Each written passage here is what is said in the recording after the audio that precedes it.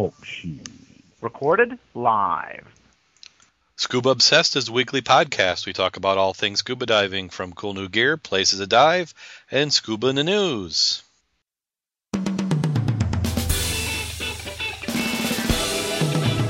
Welcome to episode 48 of Scuba Obsessed. Is it 48? Did I do that one right? I believe so. We're on 48. Simple man. Simple people. So this week in the news, we have thumbs up for some good denim dive. Body found in a submerged car in Portsmouth. YMCA gives Christmas tree a unique decorative touch, artificial reef. And the Shark Conservation Act headed to become law. And welcome again to the podcast, Jim. Hey, that's me. That's you. I'm here. What's going on? Oh, this is. I think that we'll just do this as just one of those, or we'll do no edits. We'll leave all the rough stuff in, so just get ready for a bumpy ride. It's been one of those weeks, and it hasn't been a bad week. On average, it's been pretty good, but for every good, there's been something bad that happens. And to start off with the bad, we had, the good. We had a really great pre-recorded interview that we did shortly after the show last week, which is why the edited version didn't get up till Friday, which they're normally done Thursday night. Right. Had it all recorded. We had Robert Scales of Buddha View Diving was on the show. We also had Rich came on and helped us interview him. And then I cannot find the edit file anywhere. No. I've got everything before. I've got everything after. My dog ate it. My dog ate it, or my computer ate it, which everybody will believe, because I think that's what happened. I'm still holding out hope that I just renamed the file and it got hidden somewhere, dragged to another folder.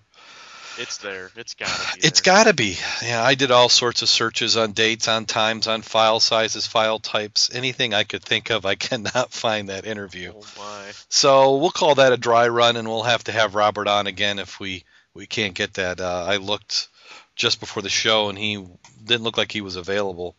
So, it's... Very good interview, I have to say. It was interesting. Made me jealous, though. Oh, did it ever? And it got your mind running to all the different things that we'd be able to do. So we'll definitely have to do that. But go over, if you want to kind of get a sneak preview, you can head over to his website of the dive shop that he works for, www.buddhavieu-diving.com. And, of course, we'll put that in the show notes for you to pick up. But that was it was a good interview. You have to take our word for it. Maybe that's why I lost it. It was just so good that it was going to show us up, and we couldn't keep up to that. So, sorry, Robert. We'll get you back on the show. A reputation to live up to. Yeah, well, not hard to strive for that. No. But I just couldn't believe it. I was sick when I couldn't find it. So I'm still holding out hope it's somewhere, but we won't wait for as long as we have to look for that. So we'll run right off into the news, get the news put to bed, and on to some more exciting dive stuff. But this first article, did you get a chance to take a look at any? I forgot to ask. Normally I did. Make sure. I looked at them and reviewed a couple of them. Yep. So I think I'm fairly well versed. Yeah, and this first one, and I don't know how they name some of these articles. Normally I rename them. I didn't tonight because I was looking for that darn episode. But thumbs up for the Do Good Denim Drive. So thumbs up for Seacoast School of Technology, once again ready for broadening the possibility of area students. And I'm not even sure where this is. Some of these articles they write like you should know where they're at. And this one's called Seacoast Online. So, well, that'll be somewhere on the coast. I think that'd be a good indication. Last Tuesday night, students attended information testing on designing, constructing, and racing a submarine in 11th Annual International Submarine Races. Now, isn't that what you tell a date you're going to go do? We're going to go visit the submarine races. Well, yeah. I guess that lends some validity to it. Yeah, exactly. Because of the limited time for the initial uncovering of the opportunity actual race date, they decided to reconstruct a submarine rather than build one from scratch. Every time we turn around, there's no program or curriculum at SST that goes too far under the sea, in this case, outside the classroom. The idea was bred by Norm Mesa, a pre-engineering student at the Sea Coast School of Technology, and Annette Young, an engineer from Portsmouth Naval Shipyard.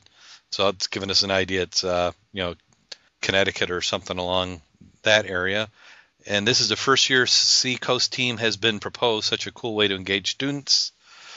Preliminary cost for the race per person projected to be at $2,280, including lodging, food, gas, and scuba certification. So, but it was. Wouldn't that be fun? Yeah, I just think it would. Get together and build a submarine. I'm sure we would have some local participants. Yeah.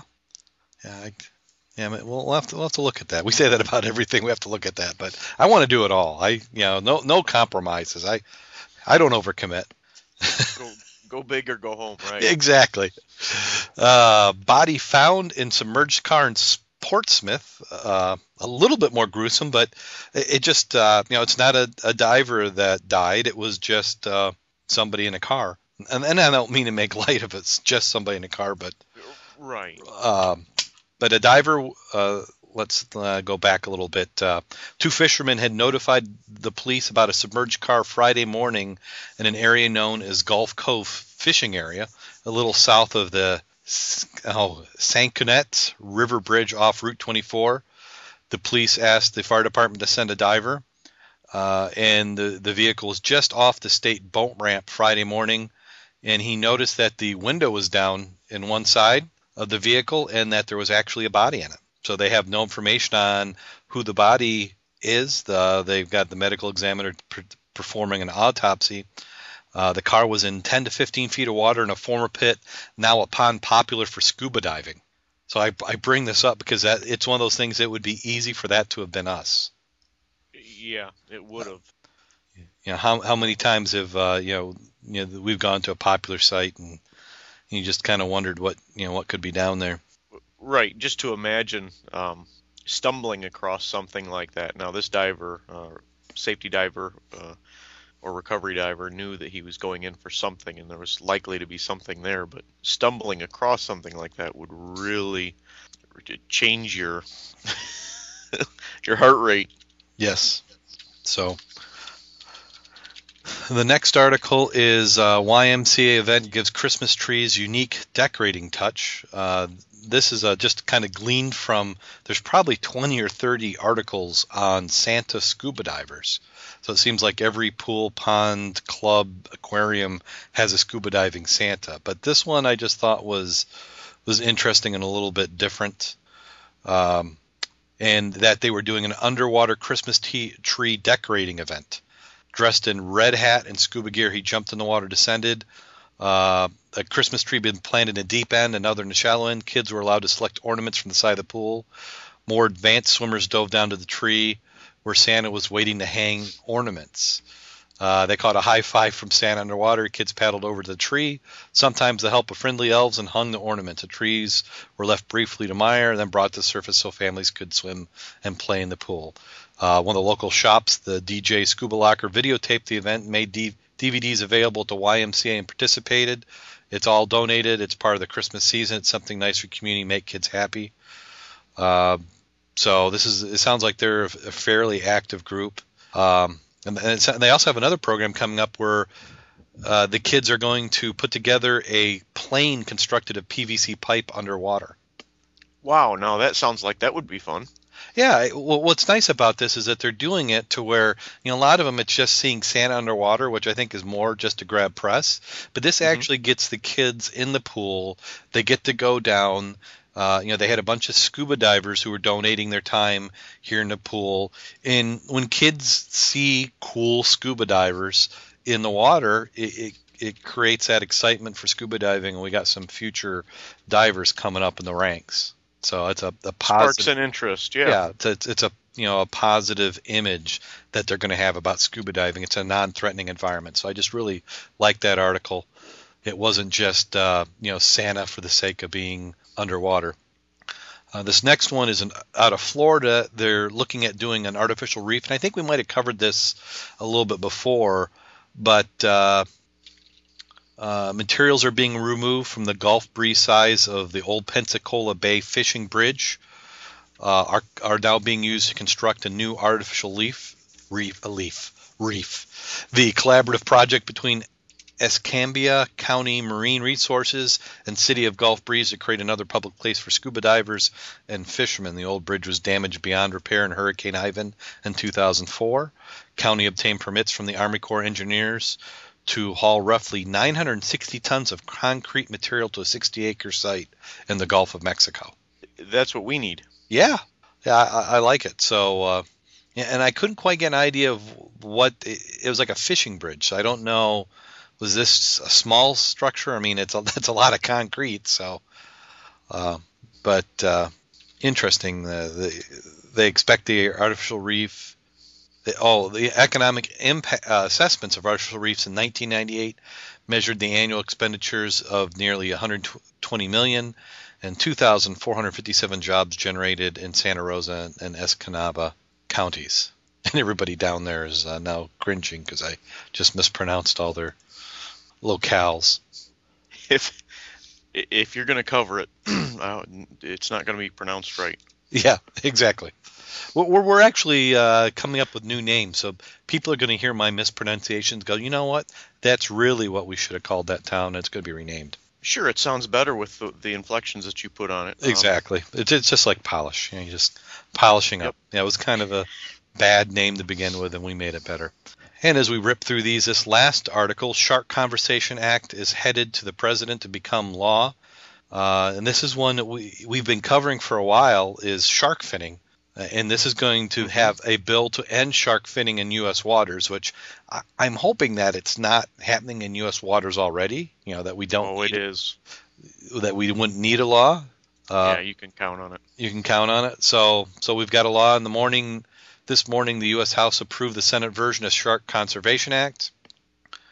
And as everybody knows of, what shark finning is, it's the taking of fins off the live sharks, throwing the rest back in, just for a little bit of soup.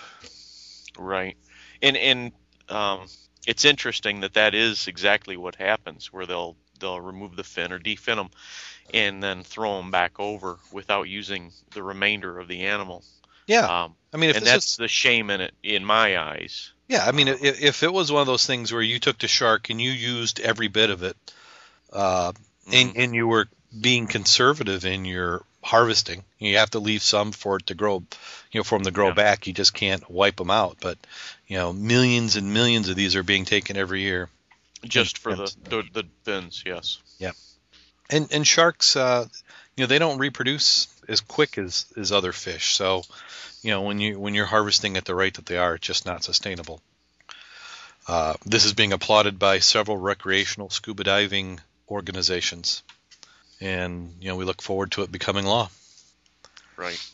So that was it for the news, and that took quite a bit. I think I spent like an hour looking for those 5 light articles. So also, if you see an article between the shows, just go ahead and either post it on the Scuba Obsessed Facebook page, facebook.com/Scuba Obsessed, or go ahead and send us an email at theshow@scubaobsessed.com, and we'll review it and we'll give you some credit. Yeah, absolutely. Get some fresh local news from what you guys are seeing in your area. Yeah. Also, if you have a club or a group, or if you're an organizer of a event that's scuba related, go ahead and drop us a line. We'd love to talk about it in the show, maybe even have you on, like Robert, but we'll try not to delete the wow. Oh yeah, okay.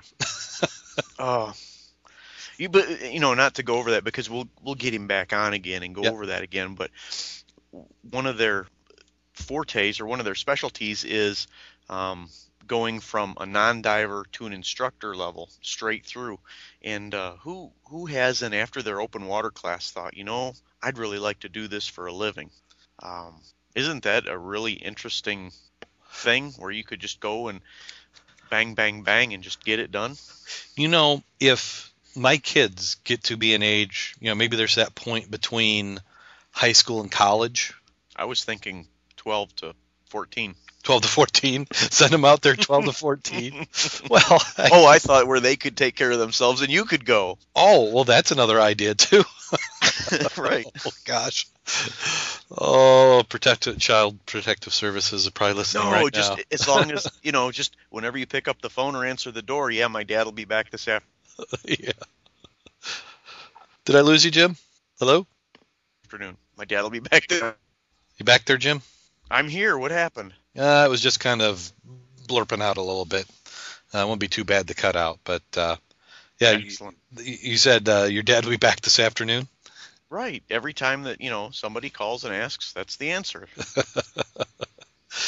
Oh, yeah, but couldn't you just?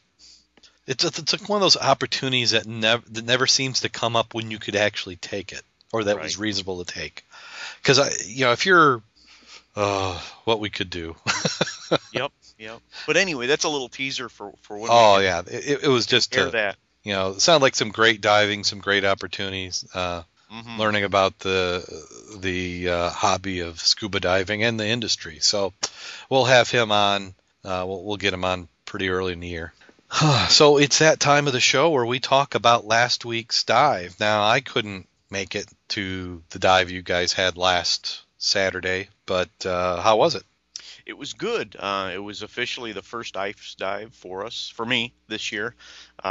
We had some ice. I had to do a penguin entry off of the riverbank and in. Visibility was. Go ahead. What? We have video for the penguin entry? It got lost. I had it with the interview. I put it in the same folder as that interview.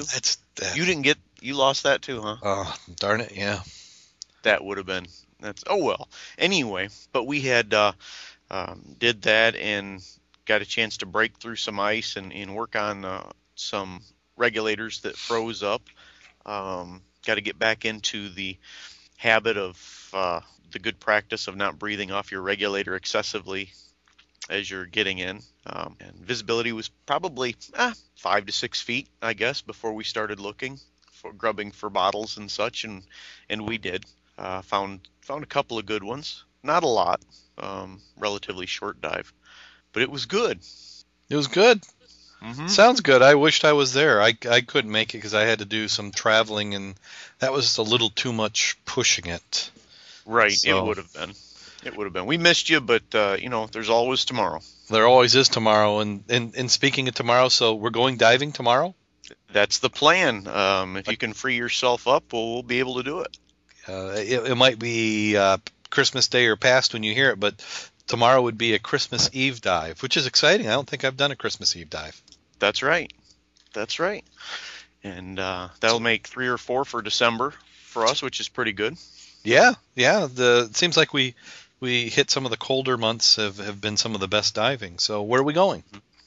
Probably going to revisit the same spot. It's going to be another river dive. It'll be a shallow dive. Depending on the ice covering, if there's a lot of ice flowing or covering, we may move up to upriver to the bridge or train trestle or something like that. Okay. Yeah, sounds good. So I'm looking forward to it. We'll have the shanty up and the heater running and hot coffee and thermoses. So that's the trick. Yeah. So and then beyond that, we have the New Year's Eve day. We have the New Year's Day dive. New Year's Eve day dive. Eve day dive. Yeah, it's going to be the New Year's Day dive. The club is doing an Eve dive, which I can't make because that's my daughter's birthday, and it was last year too. So. Probably next year will be again. I asked her and she wasn't sure, but I think it will be next year again. So I can't do the New Year's Eve dive, but New Year's Day, that gets us the out there in the water in January, and you get that January dive because who knows, that might be the only one we get. The way it's been going though, it seems like we're going to have ice. I mean, not just a little bit of ice, but a lot of ice. As part of my traveling this week, I was down in Missouri and crossed the Mississippi into Missouri. I was in the bridge, not in the water, but it looked pretty. Ice must have been really thick. Yeah, but the ice looked to be pretty thick there along the river. Didn't look like they had any channel open or anything, which I was kind of surprised that far down. So. We've had one of those winters where it seems like ice is coming awful quick. We could easily be doing an ice dive that second week in January. Was that what we had last year? Was it the second week? Right. Yeah. I don't know. I'll have to go back and check the dates, but I've also got to make sure the chainsaws are running so we can get in the water. Mm-hmm. Yep. I'm sure mine will run. I had to use it just a few weeks ago. I need to tighten the chain, I think, a little bit though. Mm-hmm. So, and Mac just put in Singer Lake, so that'll be frozen over here soon, I'm sure. Oh, so that's where the midnight dive's playing. I bet it is. We might have to go do some scouting. But it's been freezing weather mostly. We had a little bit of an ice storm today, so right. It's all building and getting ready. Oh, then Lake 16. That'll be another one coming up. Yep. Which will be good when we know everything's frozen. The visibility last year was amazing to dive under the ice on 16. Yeah, I'm looking forward to that one too. I mean, I like Lake 16, but usually about after the fifth low vis dive there, it's not quite as exciting as it was before. Well, the thing that we've got fighting against us too is we're diving wet. So if you're pushing the 20-25 minute envelope and you're not all that comfortable, it's just not that fun to explore when you start getting cold as well. Exactly. So as compared to when you're dropping in on a wreck and you're cold, but you can see, you can tolerate that, or I can, because you kind of get an adrenaline rush or something like that. Yeah. Did you see who just popped on? Og? No, we have Robert Scales. Should we see if we can get him on? Oh yeah. So let's go ahead and invite him in. Hey guys. Hey Robert. Hey Robert. Good evening. Or morning or noon. What are you at there?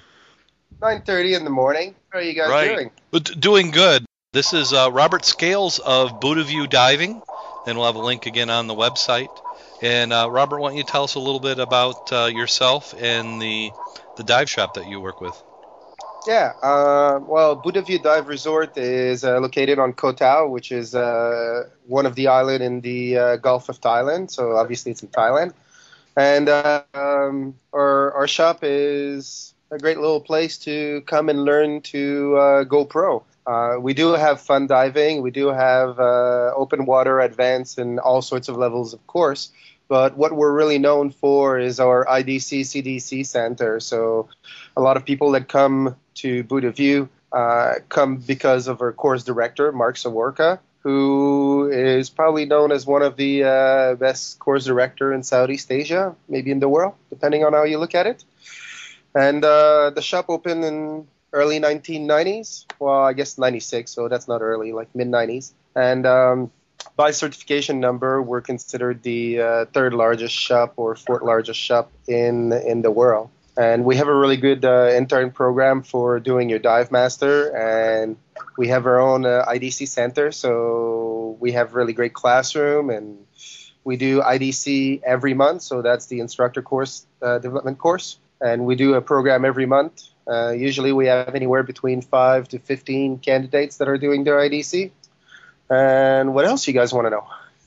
What's the weather like? Well, because Thailand is in the tropics, if you're not in the monsoon season, which just finished a couple of weeks ago, the weather is pretty nice. You have mainly sunny with about 30 to 38 degrees. The diving is quite spectacular. Like the weather on average is anywhere between 26 to 29 degrees for the water, and the visibility outside of the rainy season is quite amazing. Like you get anywhere between 15 to 20 meters of clear visibility. Around the island, there's several dive sites. There's primarily 20 where people go and dive. Some of my favorite one would be Red Rock with a really nice swim through. There's Sail Rock, which is about an hour and 40 minutes away from the island here. It's a open water site with a really awesome pinnacle, and about 25 meter down, there's the entrance to a chimney, which goes all the way to the top. So that's quite spectacular. We have a group going there today. Yeah. Now you mentioned last week that you have a GoPro program where you go from really not even being a certified diver all the way to a pro. Can you describe a little bit of how that works? Yeah, certainly. So we have, because we're an IDC CDC center, we look at diving career on a different approach. And over the years, Mark has spend a lot of time and effort creating a really good IDC program for people that want to go instructor. But beyond that, we have people that come to the shop that have never dived and go from zero to pro or zero to hero, depending on how you want to look at it. The program is depending on which option you take, and if you go to buddhaview-diving.com or dive-careers.com, you can see like the different programs that we have. But you can go from like I've never dove, taking your open water, your advanced, your rescue diver, your EFR, emergency first aid, and then after that do the Dive Master internship. And our Dive Master internship program is done quite flexible. First of all, it's unlimited diving for as long as you can bear being here. We have some people that have been doing their Dive Master internship for a couple of years. They come here for a couple of months, go back to either the UK or US or wherever they're from, and continue working their day job, and then come back here for a couple of months, and they do all their qualifications and everything else. And the way we work it is we have a master instructor here, Sally Powell, and Sally is in charge of the Dive Master program. So you have a dedicated instructor doing workshops and classrooms and guiding you through your Dive Master internships. And of course, the shop has, well, in the main pool, we have about a dozen instructor on staff with language ranging from English, German, Finnish. We can do the gamut of language. So depending where you're from, like you might end up with James, who's been our English instructor here for the better part of 6 years, or you can be with one of the French instructor or English instructor, depending where you're coming from.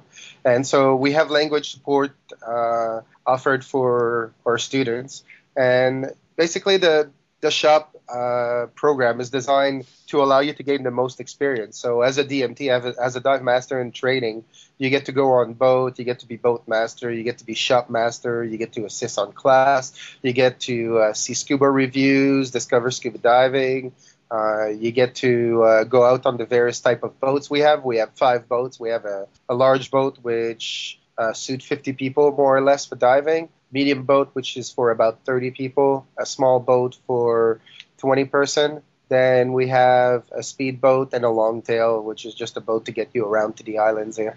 And so large range of experience on the diving.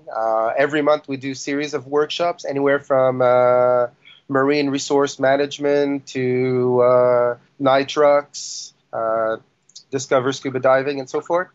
And so it's really fun to see like some people coming here, like not having a dive. They were traveling or backpacking in Thailand, and they came here to Koh Tao like on their trip and their travel, and they start scuba diving and they get really the diving bug. They totally get hooked on it. They enjoy it. And then they decide to stay and doing their Dive Master program. So to give you an example, the Dive Master program, unlimited, just from Dive Master onward. So that's assuming that you're open water advanced, you've done your rescue diver. At that point, costs you 25,000 baht, which is slightly under $1,000. It's 850 more or less US dollar. And that's including unlimited diving. So that could be from 5 weeks to a lifetime of diving, depending on how you approach the program. And you that is interesting. Go ahead, Darren. I'm sorry. And you have accommodations there for people to stay, or? Yeah, we're a full 5-star Paddy Gold Palm Resort IDC CDC center. So Buddha View Dive Resort is composed of our living accommodation. So we have hotel rooms and different type of accommodation, from low budget to I want to splurge a little bit. We have our own gear store. We have a restaurant, a really awesome cafe, Buddha Cafe, where you can get a cappuccino or a breakfast burrito. We have our own bar, and we're set up in Shalak Bay, which is the quiet part of the island. We're on the south side of the island, very quiet where we are. There's 4 or 5 different dive shops in the area that we're at, so it's a little bit more quiet than the rest of the island, where mainly all the shops are either in Saray or in Mayat. So the island of Koh Tao has three different little area. There's a village called Sare, where the bulk of the population, and there's maybe like 30 dive shops in that area. And then there is Mayad that has about half a dozen dive shop or so, and then there's Charlotte Bay where we are. So, and we work in conjunction with a couple of dive shops on the island, and we work with a lot of resorts. So if we don't have an accommodation that suit your need, we have a lot of partners around us where we can find you a bungalow or a resort that is a little bit more suited to your needs. That's great. What do you have as far as if somebody is going there not intending to become a dive instructor, but they are just a recreational or even a technical diver? What have you got for them there? Is there everything there? Well, there's a lot of options. Our shop's got about 60 sets of gear. So if you're a fun diver and you don't have your own gear, we can get you all the equipment you need. We do fun dive on a daily basis. We have boat going out in the morning, in the afternoon, and every second day we have night dives. So if you came here, you could do anywhere between 4 to 5 dives a day if you were really into that. Or fun diver are actually really lucky because of the amount of people that we have in the rotation, we always have fresh dive masters and dive masters with experience that are floating around the shop. So in a lot of cases, people that were doing their dive master training finish their program and they stay around to continue diving and working at the shop. So fun divers have the ability to dive with people that have a lot of experience in the local environment. We do, generally speaking, the deeper dive trips in the morning. So that would be like Jump On or Sail Rock and that sort of things. And then in the afternoon, it's more localized around maybe like 20-minute boat ride from the main dock.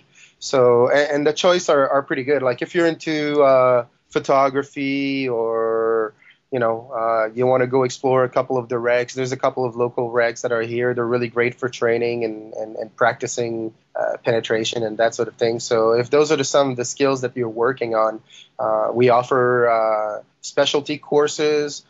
We offer all level of continuing education. So even if you're a fun diver and you just want to come here and you decide, you know what, this is a great wreck for me to practice nitrogen and reg diving. Or nitrox and reg diving. You can do the nitrox course, you can do the reg diving course, and you can go ahead and dive with some of the specialty instructors and dive masters here. So really there's a range for anybody. And on the technical side, we work with a couple of partners, and we have technical instructor here at the school. So that you're looking at doing your PADI Tech 40, Tech 45, Tech 50, we offer the course. And there's lots of places to go around, either on the mainland to do lake diving, altitude diving, or even cavern diving. So there's really a lot of range for anybody that is looking at doing scuba diving on their holiday here in Thailand. Wow, that sounds exciting. So if you've got any interest in scuba diving, you guys can hook him up, huh? Yeah, I think the advantage is that Mark has done a really good job at building the dive center and building relationships with people. So Buddha View is part of the Global Diving Network, which means that we have partnerships with shops from around the world. So that Bali, Honduras, Utila in Honduras, Bali, the Red Sea.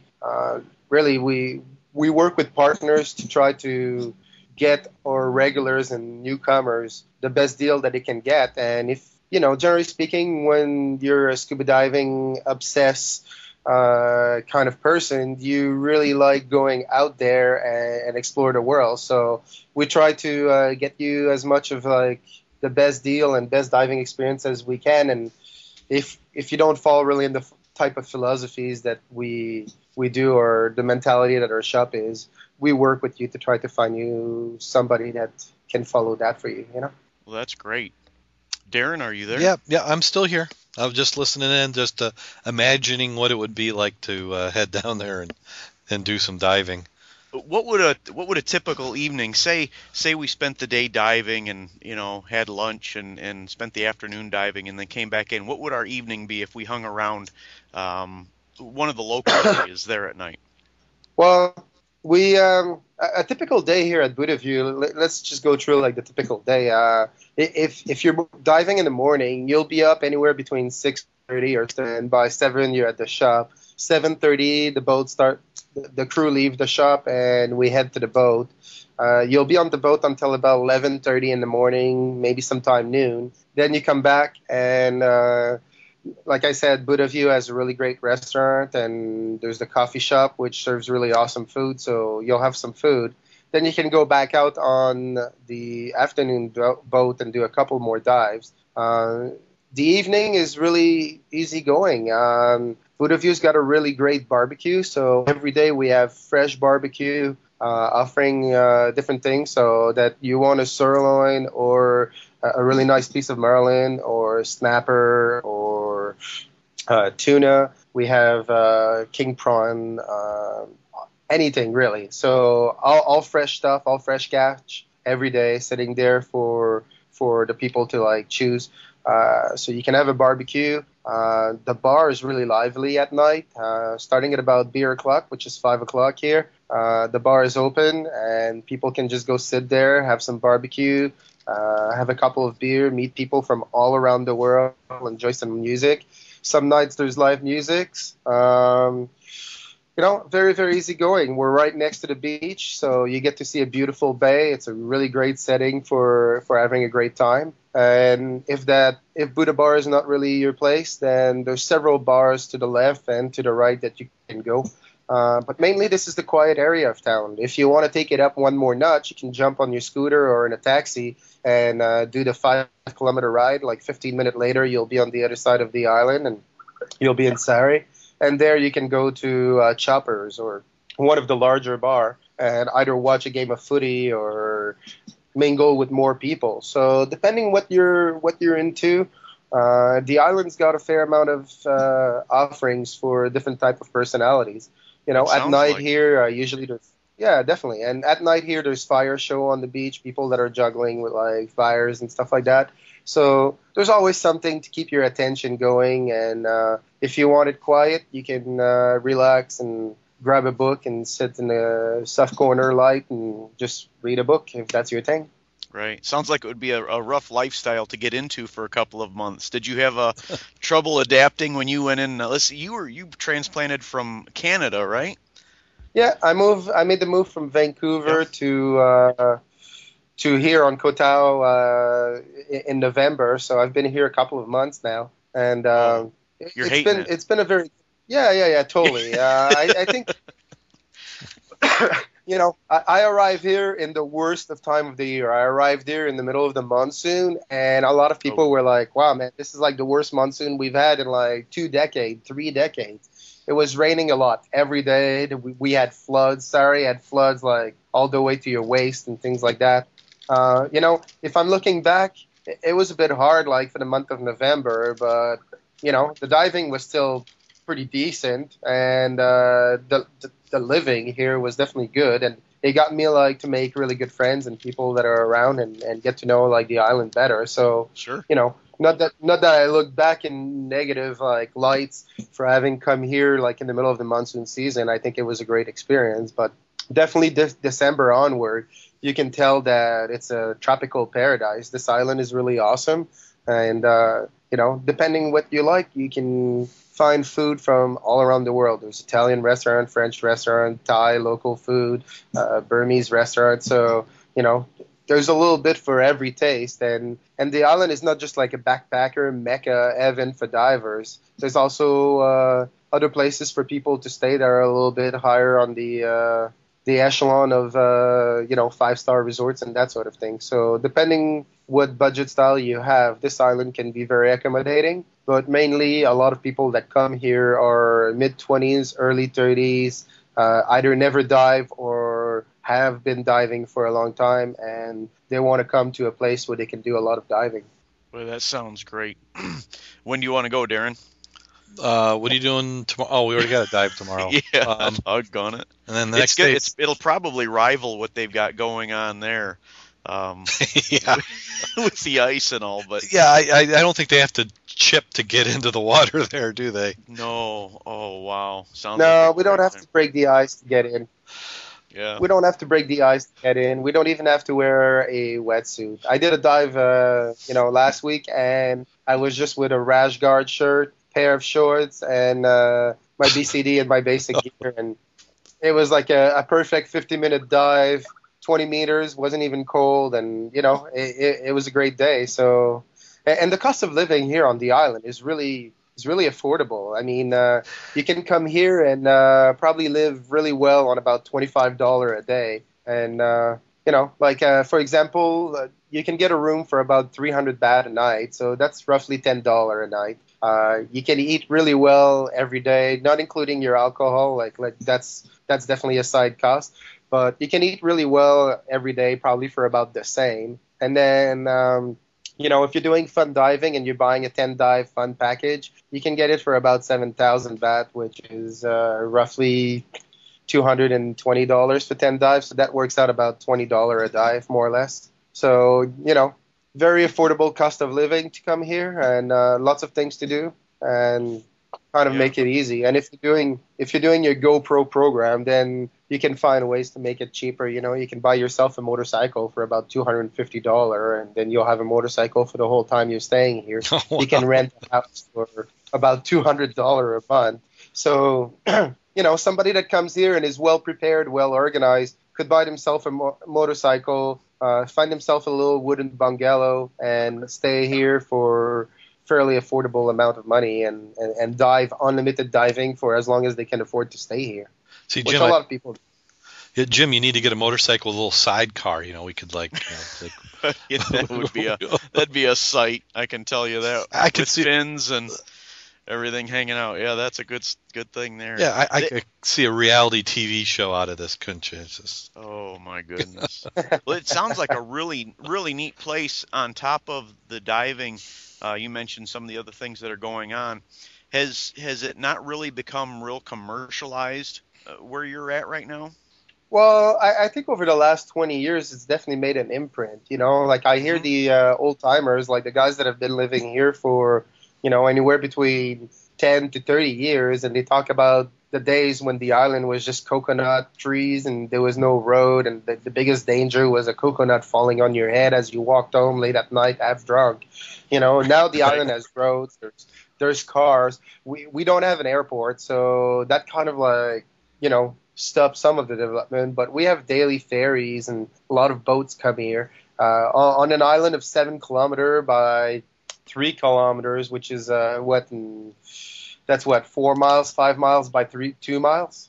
Sounds about 5 miles right. by 2 miles. Yeah. So on a small island, you have the bulk of about 50 dive shops, out of which 6 of the world's largest dive shop by certification number are here. So it gives you an indication. The island is small, and we are in the middle of the tropics, in the middle of nowhere in Thailand, but it is a diving mecca. We attract on average about 100,000 tourists per year, and I think more or less the island has anywhere between 35 to 45,000 certification a year, depending on who you talk and how much booze they've had, So it gives you an indication, it is a quiet paradise, but most of the services you're going to need are here. And over the last 10 years, a lot of infrastructure have been placed on the island. There are more roads. We have 24/7 electricity. Obviously, I have internet access, which is somewhat decent since we can Skype and talk like any time of the day. And there's cable and satellite and that sort of things, like if you need television in your life. I don't know. I think that diving could be a good substitute for television. Oh, yeah, sure it would. And they were saying only 4 or 5 dives a day if you were into that. Yeah, I don't know if they could get me out of the water. I think they would probably be able to help you out there. Yeah, just set me up with a hooker rig, and we'll just run a hose down in there, and I'll just stay down. You guys said that there was a bunch of people in the chat room. Maybe we can ask them if they have any questions and try to answer them. And Sure. Anybody in the chat room have a question? Let's see if we can. Let's see. I don't know if anybody's got any audio, so it might have to be chat. So all I'm going to do is we're going to try and experiment here and unmute everybody. Yeah, it doesn't look like anybody's got any audio. Mac is asking, what type of medical services do you have? Oh, good question, actually. The closest decompression chamber is in Koh Samui, which is about 2 hour boat ride or an hour and 20 minutes by speedboat. The last time that there was any call for it was like several years ago. So generally speaking, the diving is really good here because the maximum depth that you can go around the Gulf area is about 60 meters. On the island itself, in Sarai, there are 2 medical clinics which are run with doctors. And then Mayat and Shalak Bay both have small clinics. So we don't have an hospital here on Koh Tao, but we have several clinics, some of them with oxygen and everything else. All the boats are equipped with oxygen delivery. And generally speaking, if you need any type of medicines or anything like that, like, for example, I got me a ear infection in the last couple of days. So I was able to go to the clinic and get like the antibiotics and the drops that I needed for taking care of that. If you get into something a little bit more serious, the 24-hour clinic in Sarai has the ability to do small surgery, IV drops, that sort of things. But if it's anything major, we can get you airlifted by helicopter to go to Samui. And Samui's got a pretty good, the Samui Bangkok Hospital can handle a fair amount of incoming emergencies. And worst case scenario, you can be flown to Bangkok, where it would be an hour flight. So I'd say pretty decent considering that we're in the middle of nowhere. Is there a chamber available, or would it even be necessary? Well, the chamber is located on Koh Samui, which is roughly 2 hours by slow boat, an hour and 20 minutes by speedboat. So it's a one-person chamber, and it's available to all the dive shop. The dive shops pay chamber fees for it. I don't know the statistics on when the last time it was used, but as far as I understand, it was like several years back. Like the instance of decompression illness or DCS are pretty rare here. Like I said, the diving is relatively shallow. You have to go way out on live on board excursions to be able to do diving deeper than 55, 60 meters. So a lot of the dive sites that are around the area, like for example, there was this technical dive boat called the Trident, and it was used around Koh Tao for the last 6 years. And the boat was coming to its life cycle, end of this life cycle. And so the people of Koh Tao raised money and stripped the boat and sunk it in, I believe, in September. So like just 4 months ago. And they sunk it between 32 to 35 meters, about 20-minute, more like 35-minute boat ride from here. So it's a really great place to go and do some wreck diving training. You have a really great line going from the bow of the boat all the way to the top, surface buoy to market, and you can go down the line, explore the boat, and it's been completely stripped, so there's no chance that you're going to entangle your O's or anything like that when you're diving on it. So it's a perfect location for going to practice your basic skills if you're doing your wreck diving specialty. It's also a really great dive site to go do nitrox because you're at 32 to 35 meters, so you can dive on nitrox 30, nitrox 32, and do a really great dive there for double your bottom time. Like you can go for 16, 18 minutes. Another question from the chat room asking, any snakes? Oh yes, we have we have the basic service. Like there's a wide range of restaurants. There's a wide range of service, like including lawyers and notary public and a place to go do photography, like pictures for your passports and that sort of things. There's maybe like about roughly 30 ATMs on the island, and there's 3 or 4 branch from Bank of Siam and Bangkok Bank and that sort of things. And when I moved here, I decided I wanted to open a bank account so it would make my local transaction easier and that sort of things. And I just showed up at the bank with a passport, and I was able to open up a bank account and transfer some money from Canada into it. So relatively easy banking system. A lot of the people on the island speak English. So if English is your first language and you want to get by, the bank will have at least one person that speaks English and is capable of helping you out. Most of the places that you're going to go, like we have a lot of motorcycle and cars on the island, so there are mechanics. They are a place where you can order supplies. In Mayad, there's a couple of diving gear supply store that you can go and buy. And I'd say, if you're looking at coming to dive here and you need to buy some gear, wait until you're here.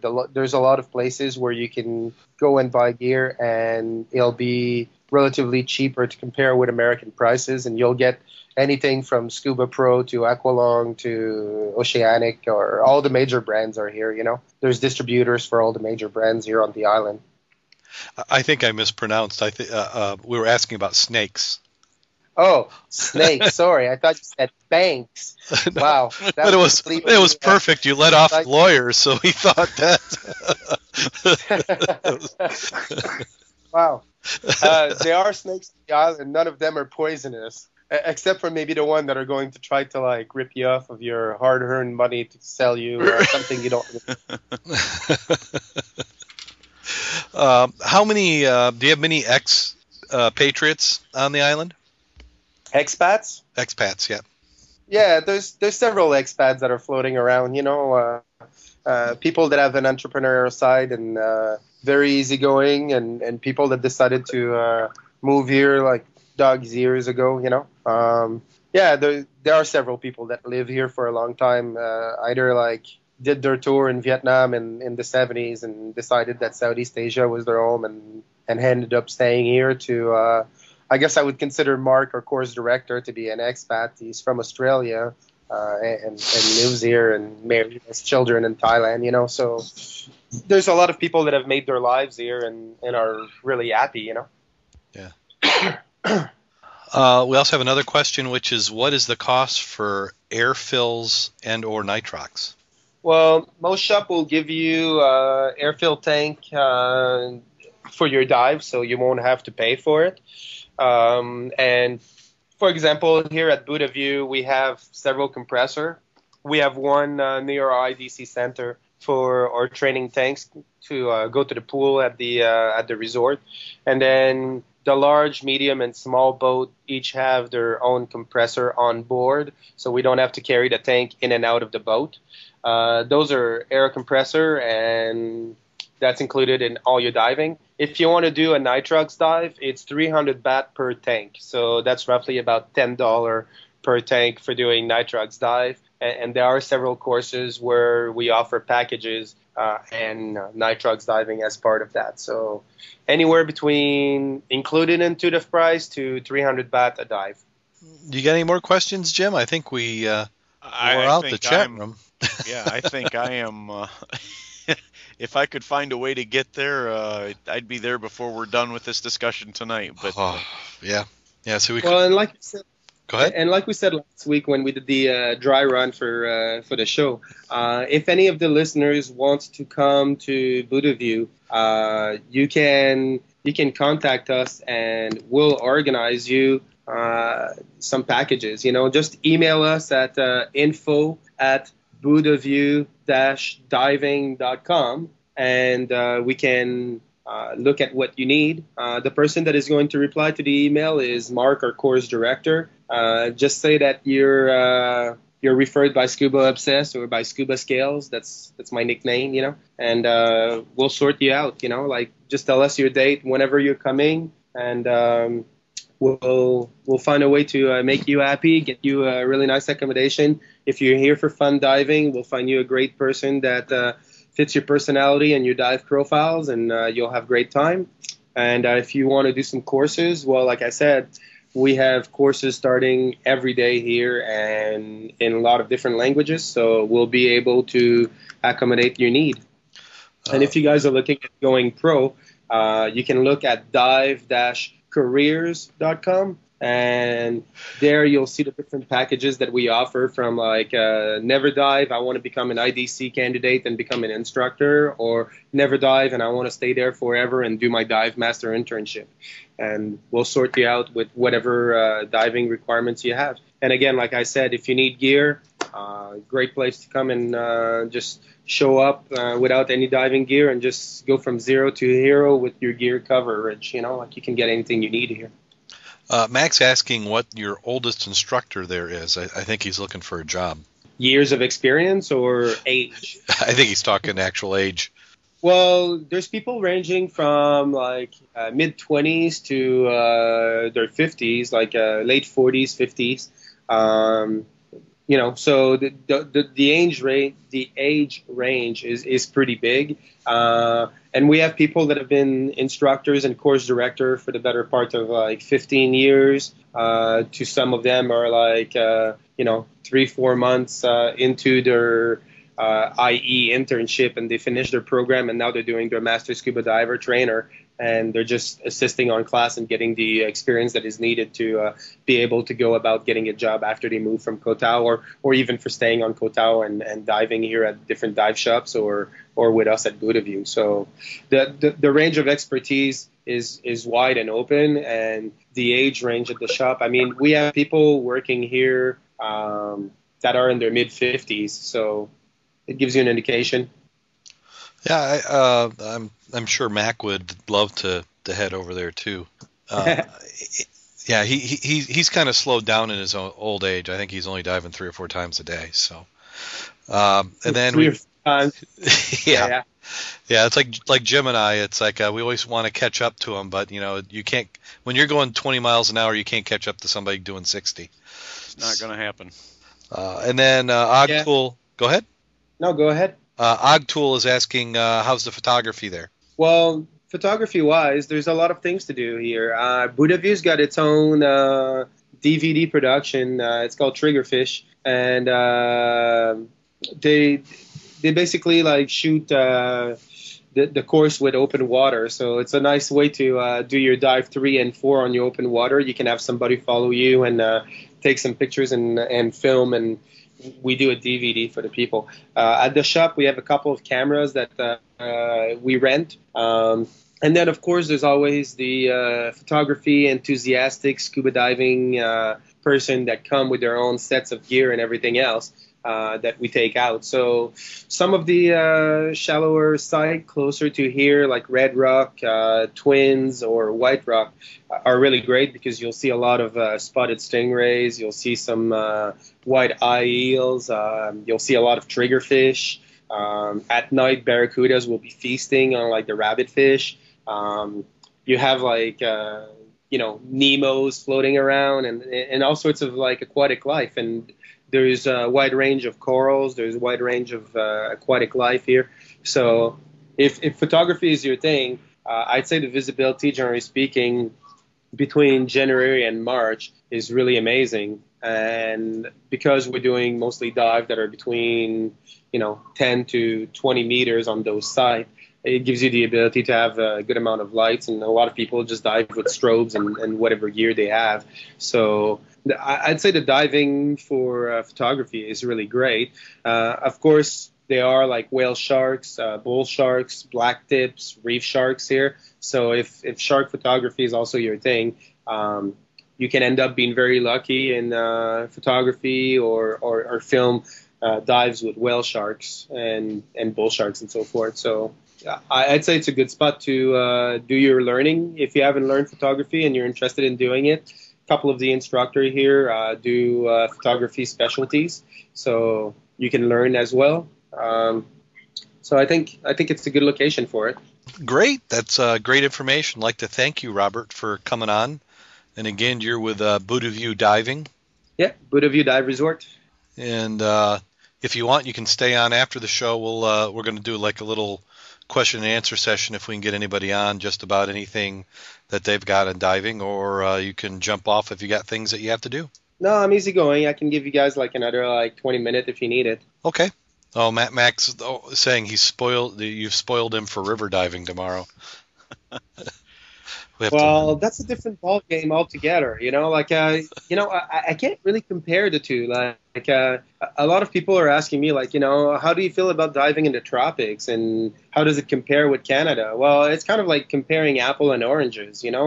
I like them both, but some days it's really great to have a fresh orange, and some days it's really great to bite in a crispy apple. So there's something really amazing about going in a river and doing a drift dive, or there's something really amazing about going in a cold water dive and having to gear up differently and wearing a dry suit, or cracking the ice and jumping and doing an ice dive.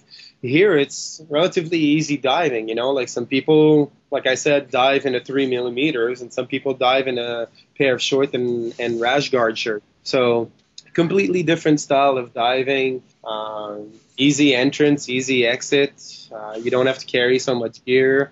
You can dive relatively easy without having a torch with you. So I can compare the two, as much as I love Northern Hemisphere diving, there's something about tropical diving circumstances that are somewhat magical and easy. But you're going to see different type of aquatic life, and I think for that reason, I'm not sure that diving here would be preferred over diving, let's say, around Vancouver in Canada, where you can dive with sea lions and really great creatures.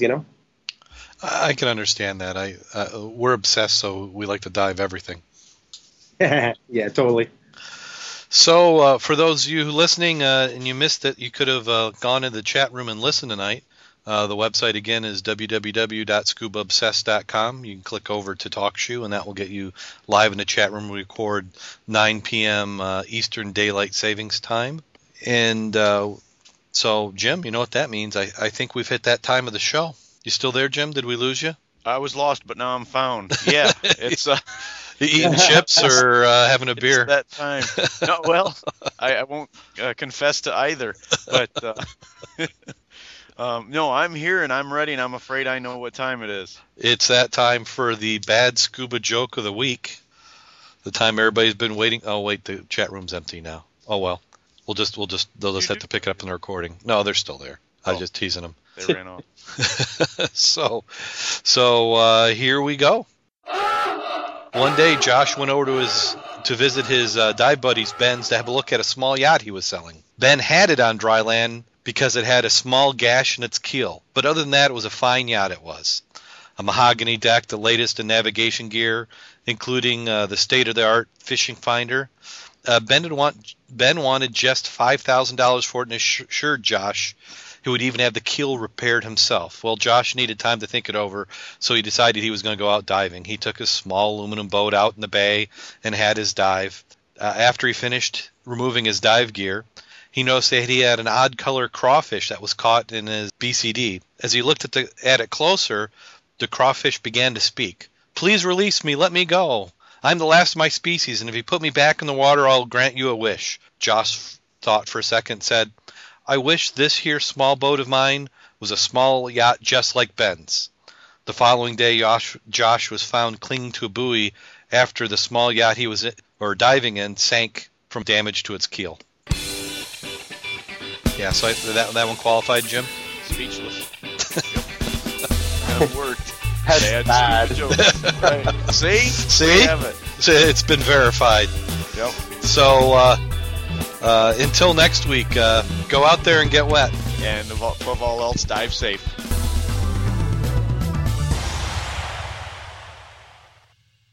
This could be really good or complete disaster. So let's go ahead and invite everybody. Is Rich still here? So what did you guys do with your recording?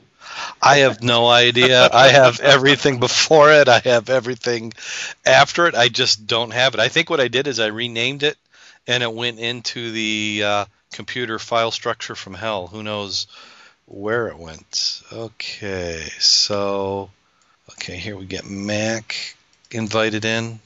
I tried. Oh, Hi there. Hey, Matt. Howdy. I tried. Oh, yeah. Rich is online. Mac, you still there? Yes, I am. I was just turning off the other. So how was your dive last week? We heard Jim's side of it. How did you like it? It was good that we had shore support because we had his Yeah. boy throw the jug of hot water. So I had a free flow first. I got down and burped my regulator, and it's like didn't want to stop. And then I got near the shoreline. He tossed me the jug of hot water so I could pour it in my regulator. About that time, Jim had trouble with his, so he came over, got his squared away. And when we went back down, it was fine. Near the shoreline, he tossed me the jug of hot water. Concerned, looking up and watching the ice floes go over the head. I decided to go find Jim, and I just paddled up by him, got to the side, so his mucking didn't bother my mucking, and we stayed there in sight and had a lot of fun. Yeah, it ended up being a good dive. Yeah. It was smarter staying together like that, too. Yeah. When we've got the ice moving in, that's a good idea. I had 100-foot visibility. Where were you, Rich? I was at White Star. Oh, 100 The foot pictures were amazing. So really, you had Yeah, 100 you like foot. that? Yes. Yeah, that's not even my best work. That was it was 39 degrees that I got on my thing, but I had done a repair patch on my gloves, and I didn't realize that the glue had no insulating factor at all. You didn't forget that for long, though, did you? No, I didn't feel my thumb when it was all done, and we're sitting in the water trying to stay warm.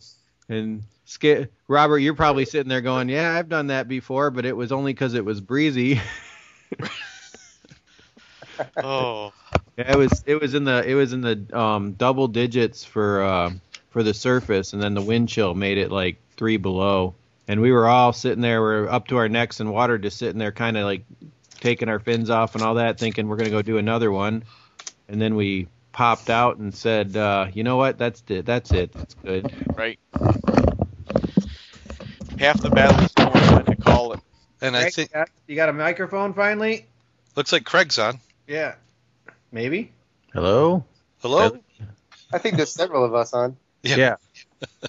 Yeah, I didn't see Craig's icon turn green yet. Yeah. So Robert, you diving today? No, I got me a ear infection 2 days ago, so I'm on antibiotics for 3 days, and I missed one of the best dive in the last week this morning. The bulk of the dive master in training, we're going to Sail Rock today, which is one of the most beautiful dive sites around here. It's about an hour and 20-minute boat ride from here, and you go down, usually like we do 2 dives at that site. The first dive, we do it on nitrox, go down to about 30 meter and start circling up. It's a perfect round pinnacle in the middle of nowhere. And at about 24 meter or 80 feet, you have the entrance to a chimney that go all the way to the top. So, and there's an exit at about 12 meter that goes.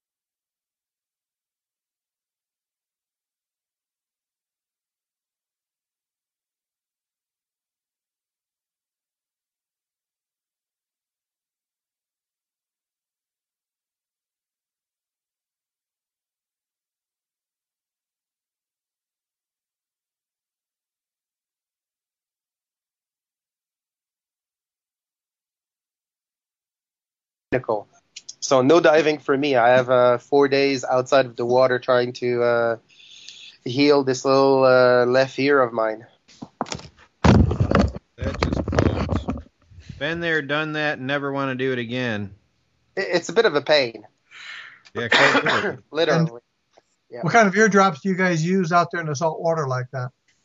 Say that again, Woody. What kind of eardrops to prevent infections do you guys use? Now that you're asking, let me just look here. We are using nemosilin or polymyxin. Is that the right pronunciation? Close enough. That's Yeah. hardcore good So stuff. that and of course, like they give you a course of amoxicillin, like antibiotics. You know. Trying to kick it out, sure. Yeah, and they can buy that over the counter there.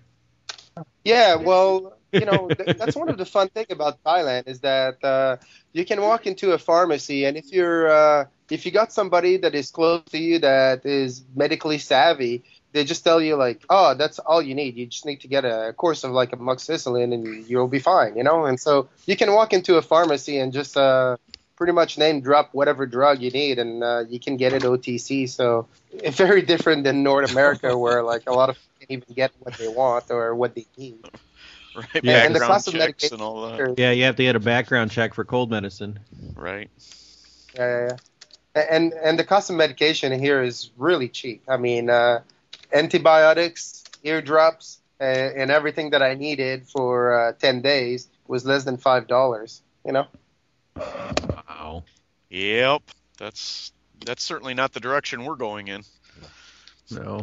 No, but there's always options. You know, I see a lot of guys that are either American, British, or wherever nationality they're from, and they do like the typical like several months in America, and they come here and spend several months here and got some little business going. You know, like a couple of the expats that are living here are either engineers or they were like pirate wreck divers that found some really good wrecks in like the early 80s or early 90s and kind of made their money from it. So it depend what you like and the sort of personality you are. But I think generally speaking, the island is still early enough in its teen years to still need a fair amount of services. So if you have a good entrepreneurial side to your life and a little bit more mature, you've done your learning and all that stuff, it's a good place to come and check out if there's the right foundations for you to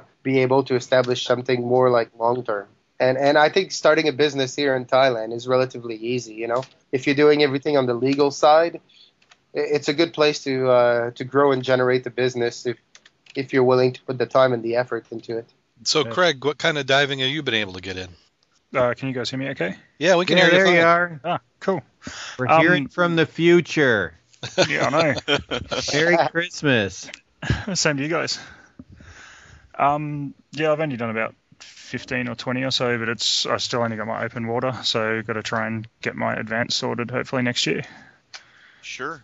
Yeah, most of it's around the photography side of things, so I got a couple of cameras, and that's kind of my main draw card. So yeah, it's good. Nice. You've been diving for 15 dives and you got a couple cameras. Scott, you beat Darren. Oh yeah. Well, Except Darren's lost one. exactly. He's still got cameras. I think the difference. Wow. Right for the knees. Yeah, exactly. Sorry. Sounded like right for the throat. Well, that's coming up. I got a feeling. Where have you done most of your diving, Greg? I've only done a couple. I'm from Australia, so a couple in Sydney, a couple up on the Great Barrier Reef, but just did Tonga a couple of months ago and did some swims with the humpbacks and got in 8 dives over there and 2 in Iceland last November. So hopefully getting back to Iceland again November next year too. That's awesome. Good, Certainly right? Quality From Iceland dives. to, Yeah. Yeah, more about doing fantastic dives than trying to just get lots of maybe not quite as good ones in there. So Now that hit the knees. Oh. I don't know. I think I'd rather when I'm not diving, I think I'd rather get out there just more often. I keep opening the cupboard where the wetsuits are, and a dry wetsuit's just a sad smell. I still think the dive gear needs to disintegrate after 3 months dry. I think I'm convinced mine will, so I'm not letting that happen. Well, I know it shrinks a lot if you don't dive it a lot. As the years go by, it certainly shrinks. I know that. Yeah, I dive mine all the time and it shrinks. So you're in Sydney, Craig? Yeah, I am. And I'll tell you what, Sydney Harbor's on my want-to-do list. I mean, the British Navy had that forever. There's got to be some cool good stuff. diving spots around here. It's pretty good. So. I want to see a Jackson Harbor shark. Port Jackson? Yeah, Port Jackson's got a shark that's unique to it. Yeah, there's a couple. It's not just in Port Jackson, but it's kind of just around that area, just in the Sydney Harbour and local bits. And they're weird-looking sharks, and the shells are pretty amazing as well. And I want to do a river dive there. I want to underwater photography a platypus, water mole, whatever you guys call them. Yeah, the platypus. I don't know whether I've actually ever seen one in the wild. I think they're pretty hard to kind of spot. But that would be cool. That and a big crocodile, but that can be far away. Yeah. Put the zoom lens on. No, Jim, we'll take Rich with us. He can be bait. We'll just Right. push him out in front of us. Thanks. That's why I've got a big camera. It can eat the camera, and I can run. They call it sacrificial camera. Yeah. Yeah, exactly. So we shouldn't show tie the sardines onto it then. No. No, we'll stick him in some of his pockets. No. Could you imagine, though, the grubbing dive you can get on something that's 300 years old rather than something that's 200 Oh. years old? Yeah. Right. I mean, they were throwing pottery overboard back then. Yeah, the That's- things that you would find that were discarded boggles the mind, really. Do you have any World War II stuff by you, Robert? Not quite close to here, but there's a lot of people that do the live on board 10-day trips that go between here, Malaysia, Indonesia. And then when you get down that way, there's a lot of wrecks that are, well, first of all, you need permission from the DOD to like dive them. So, a lot of them are available and somewhat shallow, but the bulk of them are relatively deep. So you get into the technical like trimix, 65 meters. So that's what, almost 300 feet or so. And, a lot of them you need to have permission from Department of Defense to be able to go and dive them. So not near here. The one near here have all been marked. The closest to here, I think, is about 3-hour boat ride, and it's one of the submarine that got sunk in World War II. And there's no penetration; it's completely sealed. Wow. Is it what nationality is a sub? U.S. Wow. I think about 10 years ago, no, more like 13 years ago, a group of people in Thailand were asking permission to seal it, and the family of some of the fallen soldiers had made request to the Department of Defense for considering it a national tombstone, like a monument for military, and so they were not given permission to penetrate the wreck, and so. Who knows if it has to do with the family or if it's national defense secrets or whatnots, but there are a couple of like famous wrecks that are around that people always talk about wanting to dive, but like I said, they're getting into the more rigid current and more into technical diving, so it's not approachable for a recreational diver. Wow. I bet helium is hard to get out there too.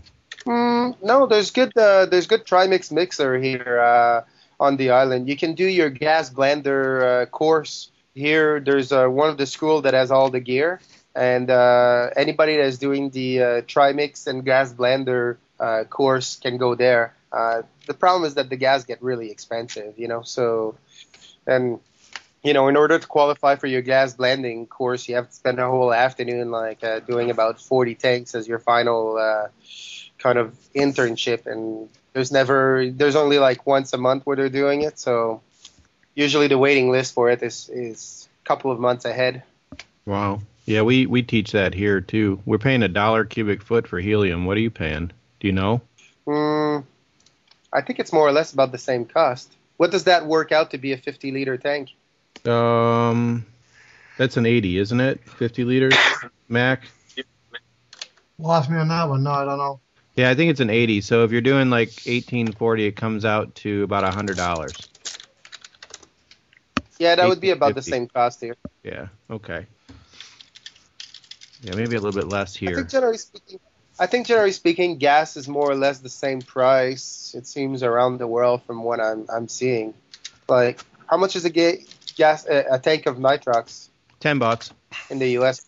Yeah, $10 to $15. Yeah, so same. Yeah, same. I just think it's ironic that you can buy a day hotel for the same price you can buy a tank of nitrox. Yeah. That's the coolest thing. Yeah, but then again, that's a commodity that's coming in from outside. So, yeah, but there's a big demand for it, right? Like for the fact that there's close to 50, I think the actual number is 54 shops on the island. So the 54 shops, as much as they're competing against each other, it does bring a purchase power that is like somewhat noticeable, right? So it's easy to get access to the gear. We have an Aqualung and Scuba Pro distributor on the island, and we're getting the gear at a fraction of what you're paying in the U.S. You know, you can get an Aqualung QD BCD here for the better part of like $450 US. Like the cheapest that I see it in the US is about $650. You know, so that's 2/3 the price of what you'd pay in a shop in Seattle or in Vancouver. Some things are just wrong. Well, I just think that over like the last like 15 years, a lot of the guys like saw demand for it and started establishing the right relationship with Aqualungs, with Scuba Pro, and the right people, you know. And if you try to bring gear from outside of Thailand and you're not a supplier or a distributor, you get charged almost 100% import tax. So a lot of people just go through the local dealers, and these guys have found ways to be nice to the right people at the right location when things are coming in, right? So I think it's the same with the gas blending and any type of gear. Like, for example, like, I mean, this is a really small island, but we have a place where you can get custom-made wetsuit. You know, you want a 9mm, you want a 7mm, you want a 2mm, a 3mm, whatever you want. There's Dave Dives Den, and you can go there and get, you know, a wetsuit custom made for you to your size, like within about 3 days. Wow. A 9mm. And to give you an indication, like to get a 5mm custom made to you, let's say Superman color with the Superman logo, it would cost you about 6,000 baht, which is roughly $225. I think I could afford to live there. Mm-hmm. Heck, Yeah, Mac, I think a lot of people can afford to live here. I Mac, think my security might be able to go for me there, living there. I think so. If I were you, Mac, and retired, I'd be there in a second. Well, I'm thinking about this. You see, your wife likes it warm, doesn't she? Absolutely, and my kids would like it. I can see her flying in from France just to visit me for a change. Hell, Christmas at Max, I'd be there. Right. See? That's right. That needs to be a special show. All visit Mac in Thailand. New Year's in And I think, Thailand. Mac, you would find that there's a fair amount of people here that are part of the retiree community, and there's good things to do. Like we have a mini golf, we have a bowling alley, we have pétanque, you know. We have a lot of like land-based activities to do, and even if Koh Tao is not really your thing, there's several other communities in Thailand where people that decided that they wanted to retire outside of the North America and wanted to expat themselves into a cheaper location have set up footing and business and all sorts of support. So as much as Koh Tao is great, I like the energy here because there's a lot of transient young people. But I also like, you know, over the last 8 weeks as I've started to settle down into the island life, I managed to find, not to put you in that category, but the old timer, the guys that have been here and lived their life and travel and either decided to come here and settle down or set up business or shop here. And I find that very almost enlightening, you know, to meet people that are more mature and have had like experience living here and are bringing a different type of lifestyle to Thailand. You know, it's really easy to fall in line with the backpackers and the cute looking 25-year-old girls and boys. But at the end of the day, like the people that most of the long timer that are staying on the island fall friends with are, you know, the people that are more mature, people that are establishing themselves and are actually living. Really. So it takes a little bit of the young and the older generations to come together to make the island life a little bit more of a paradise island. Because at the end of the day, if it was just for the backpackers, this island would be basically a drinking zone in the nighttime and a scuba diving paradise in the daytime. But somehow it found its balance with people that established themselves here, got married, have kids, or people that came here with their kids and so forth. So definitely a must-see on your list. Now you mentioned they don't have an airport, but do they have a spot long enough to land a plane? All I got to do is put floats on. Oh, that's right. Yeah, I'm already figuring out how to do that. You can't. you can take the closest international airport to us is in Koh Samui, which is roughly about an hour and a half by speedboat. And there they land like 747, 777, like, it's an airport. Here we have basically a pad for helicopter in case of emergency, and I would assume float planes. I've never seen float planes coming in. Most of the people that come to the island come by the daily ferries that are coming either from the mainland or from the other islands.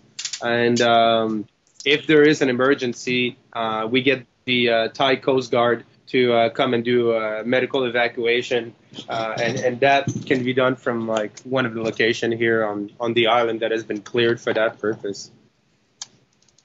Yeah, see, Mac, you could take your plane there. You could teach some skydiving. Sounds like there's a possibility. Actually, Also with young kids, man, they'd be game for that. That would be one of the things that is missing on this island. Actually, there's a lot of rock climbing and parasailing and kiteboarding and that sort of things as extra activities to scuba diving. But I haven't seen anybody doing skydiving. And I remember when I lived on Utila in the mid-'90s when I was doing my dive master training, there was a small airport and there was a guy that was running a Cessna and was doing like skydiving, and you could basically go skydive. So I bet you it falls into the adrenaline junkie community, and I bet you it would be a good demand for it if somebody had a float plane that met regulation and could do float plane tours and skydiving. That would be a good business. I'm quite surprised that it actually hasn't happened yet. Probably because of the wave and the current, I would assume. What kind of fuel? What cost is the fuel there? A liter of 91% octane is 41 baht, so that's $1.20. A liter of diesel fuel is 34 baht, so that's $1.05, $1.10. $3.65 right now here. Have any higher octane than 91? But that's for a gallon. I'm talking liters. Oh, that's right. Any higher octane than 91? Multiplied by 4.4, I believe. Would you need 100, Mac? It would. Well, 100 would be preferred. I can run reduced because I got an STC on mine. But I'm just curious what higher octane would run. Yeah, the highest octane that I see on the island is 91. But that said, I mean, if you were working in that purpose, you could probably set up partnership and have the right fuel ferried by boat here, or you could probably set up partnership with the other resources that are available here. I think whenever there's a demand for something, usually it's a trailblazer that come and set it up and start setting up the relationship. But from what I see on the island, there's enough people here with the willingness to help newcomers do new ventures that you would be able to find the support and the requirement you need. And, we have ferries outside of the monsoon season when it's raining really heavy and sometimes there's no boat coming to the island for like 4 or 5 days. So in the tourist season between January and May, I don't think that would be an issue. Like the weather is really calm and the sea are pretty good. So the supply ship come in on a daily basis. But it is an island. Everything that we get here is transported from the mainland or from Burma or from Indonesia or Malaysia. You guys get hit with typhoons very frequently? I've been here for 2 months and I've been through 2 of them. So I think during the rainy season, which lasts from October to late November or October to early December, depending on the year, they're common. You'll see a fair amount of rainfall. You'll see floods. You'll see typhoons. You'll see hurricanes and things like that. But during the rest of the year, it's not bad at all. Sounds really interesting. It's good talking to all you guys tonight. I mean, God, we're pretty much minor you win out here. But, Jim, I got to split, but I'll be seeing you tomorrow then at 9-ish. 9-ish, we'll be there. I'll have a couple of thermoses of coffee and the shanty. Sounds like a plan. I'll catch you down there. All right, we'll see you in the morning. Before you leave, Don, yeah, it's only 2.5 hours from Ann Arbor to you guys. So if we can guarantee a back like Saturday, Sunday for river diving or for even wreck diving sometime maybe this summer. Oh, yeah, I was in Ann Arbor Tuesday. Yeah, come by. Yeah, we'll have if to get up there. if I can invite myself. Yeah. we'll get you in and on some Rex, no problem. Catch you guys later. All right, good night. See Merry you, Matt. Christmas. Good night. See ya. Now, if he doesn't disconnect all of us, we'll be good. I sort of hate to do that to you. No, go ahead. We'll call back. No big deal. All right. Well, lots of luck, guys. All right. All right. Cool. It doesn't look like you disconnected. We're still here. Sweet. Hi. Huh. They're finally getting the technology together. Yeah, it's getting better. It's given me a warning saying there's a problem with the call. Well, yeah, there is a problem. We can't hear Darren anymore. But he hung up. No, you can't hear me? No, I can. No, I'm sorry, not Darren. Mac. Oh, I'm reading DW because I Mac. I know it's Mac. I don't know him as DW. Messing with your head there. Yeah. Hey Jim, can you hear Darren? I can't hear Darren. The sad Oh, part. never mind. Believe it all. that's how my week's been. I wouldn't be surprised. Yeah. Yeah. Well, I'm gonna get off too, guys. Will you guys all have a Merry Christmas? Craig, you're gonna have yours faster than us, and so are you, Robert. So Merry Christmas to you guys both, and enjoy Same to you. enjoy your time. We'll see you later. All right, guys. Take All care. All right, guys. See ya. You have a See ya. good diving and great Christmas as well. All right. Jim, you still there? I'm here for a couple of more minutes, and then I'm going to have to. Okay, so what do you want to do? Did you want to drive together? Yeah, you want me to swing by and pick you up? Yeah, that'd be great if you could. Yeah, I've got the shanty in the back of the truck, so I'll try and be at your house about. How about if we can make it at 8:30? 8:30. Quarter to 9. 8:30, quarter to 9. Be loaded up, ready to go, and then we'll run down and set up the shanty and get it warming up. Ah, warm. Yeah. Yep. So, how's that work for you? Sounds good. All right, you got all your gear ready. You got air. Well, I've got one tank full, and I think I still got half the other one, so Then I'll just have to go and see how much. Because we only did about 30 minutes that last dive, so. Yeah. And we were all of about 8 feet deep. I still got to pick up a battery for my dive computer. Right. Yeah, I didn't even use mine last week, so. Well, your dive computer? Yeah, I just. No, you're getting dangerous then. Yeah, I know. I'm running on the ragged edge. I understand that. So. All right. Well, I will. I'll talk to you in the morning. Okay. Anybody else still on here? No, I'm still here. Oh, okay. You I'm still popping here. in and out from work, Craig? Yeah, I'm just fighting with a couple of servers at the moment, so So you're in the IT world too? I am. It's good fun. Yeah. Sometimes. Have you guys had much response for the airfill location call out that you put out on the show or not? We've had a few. I mean, but not a lot. It's one of those things. We'll just have to put it out there and get it. Just a lot of times we just have to do it, and eventually it will take off or something. But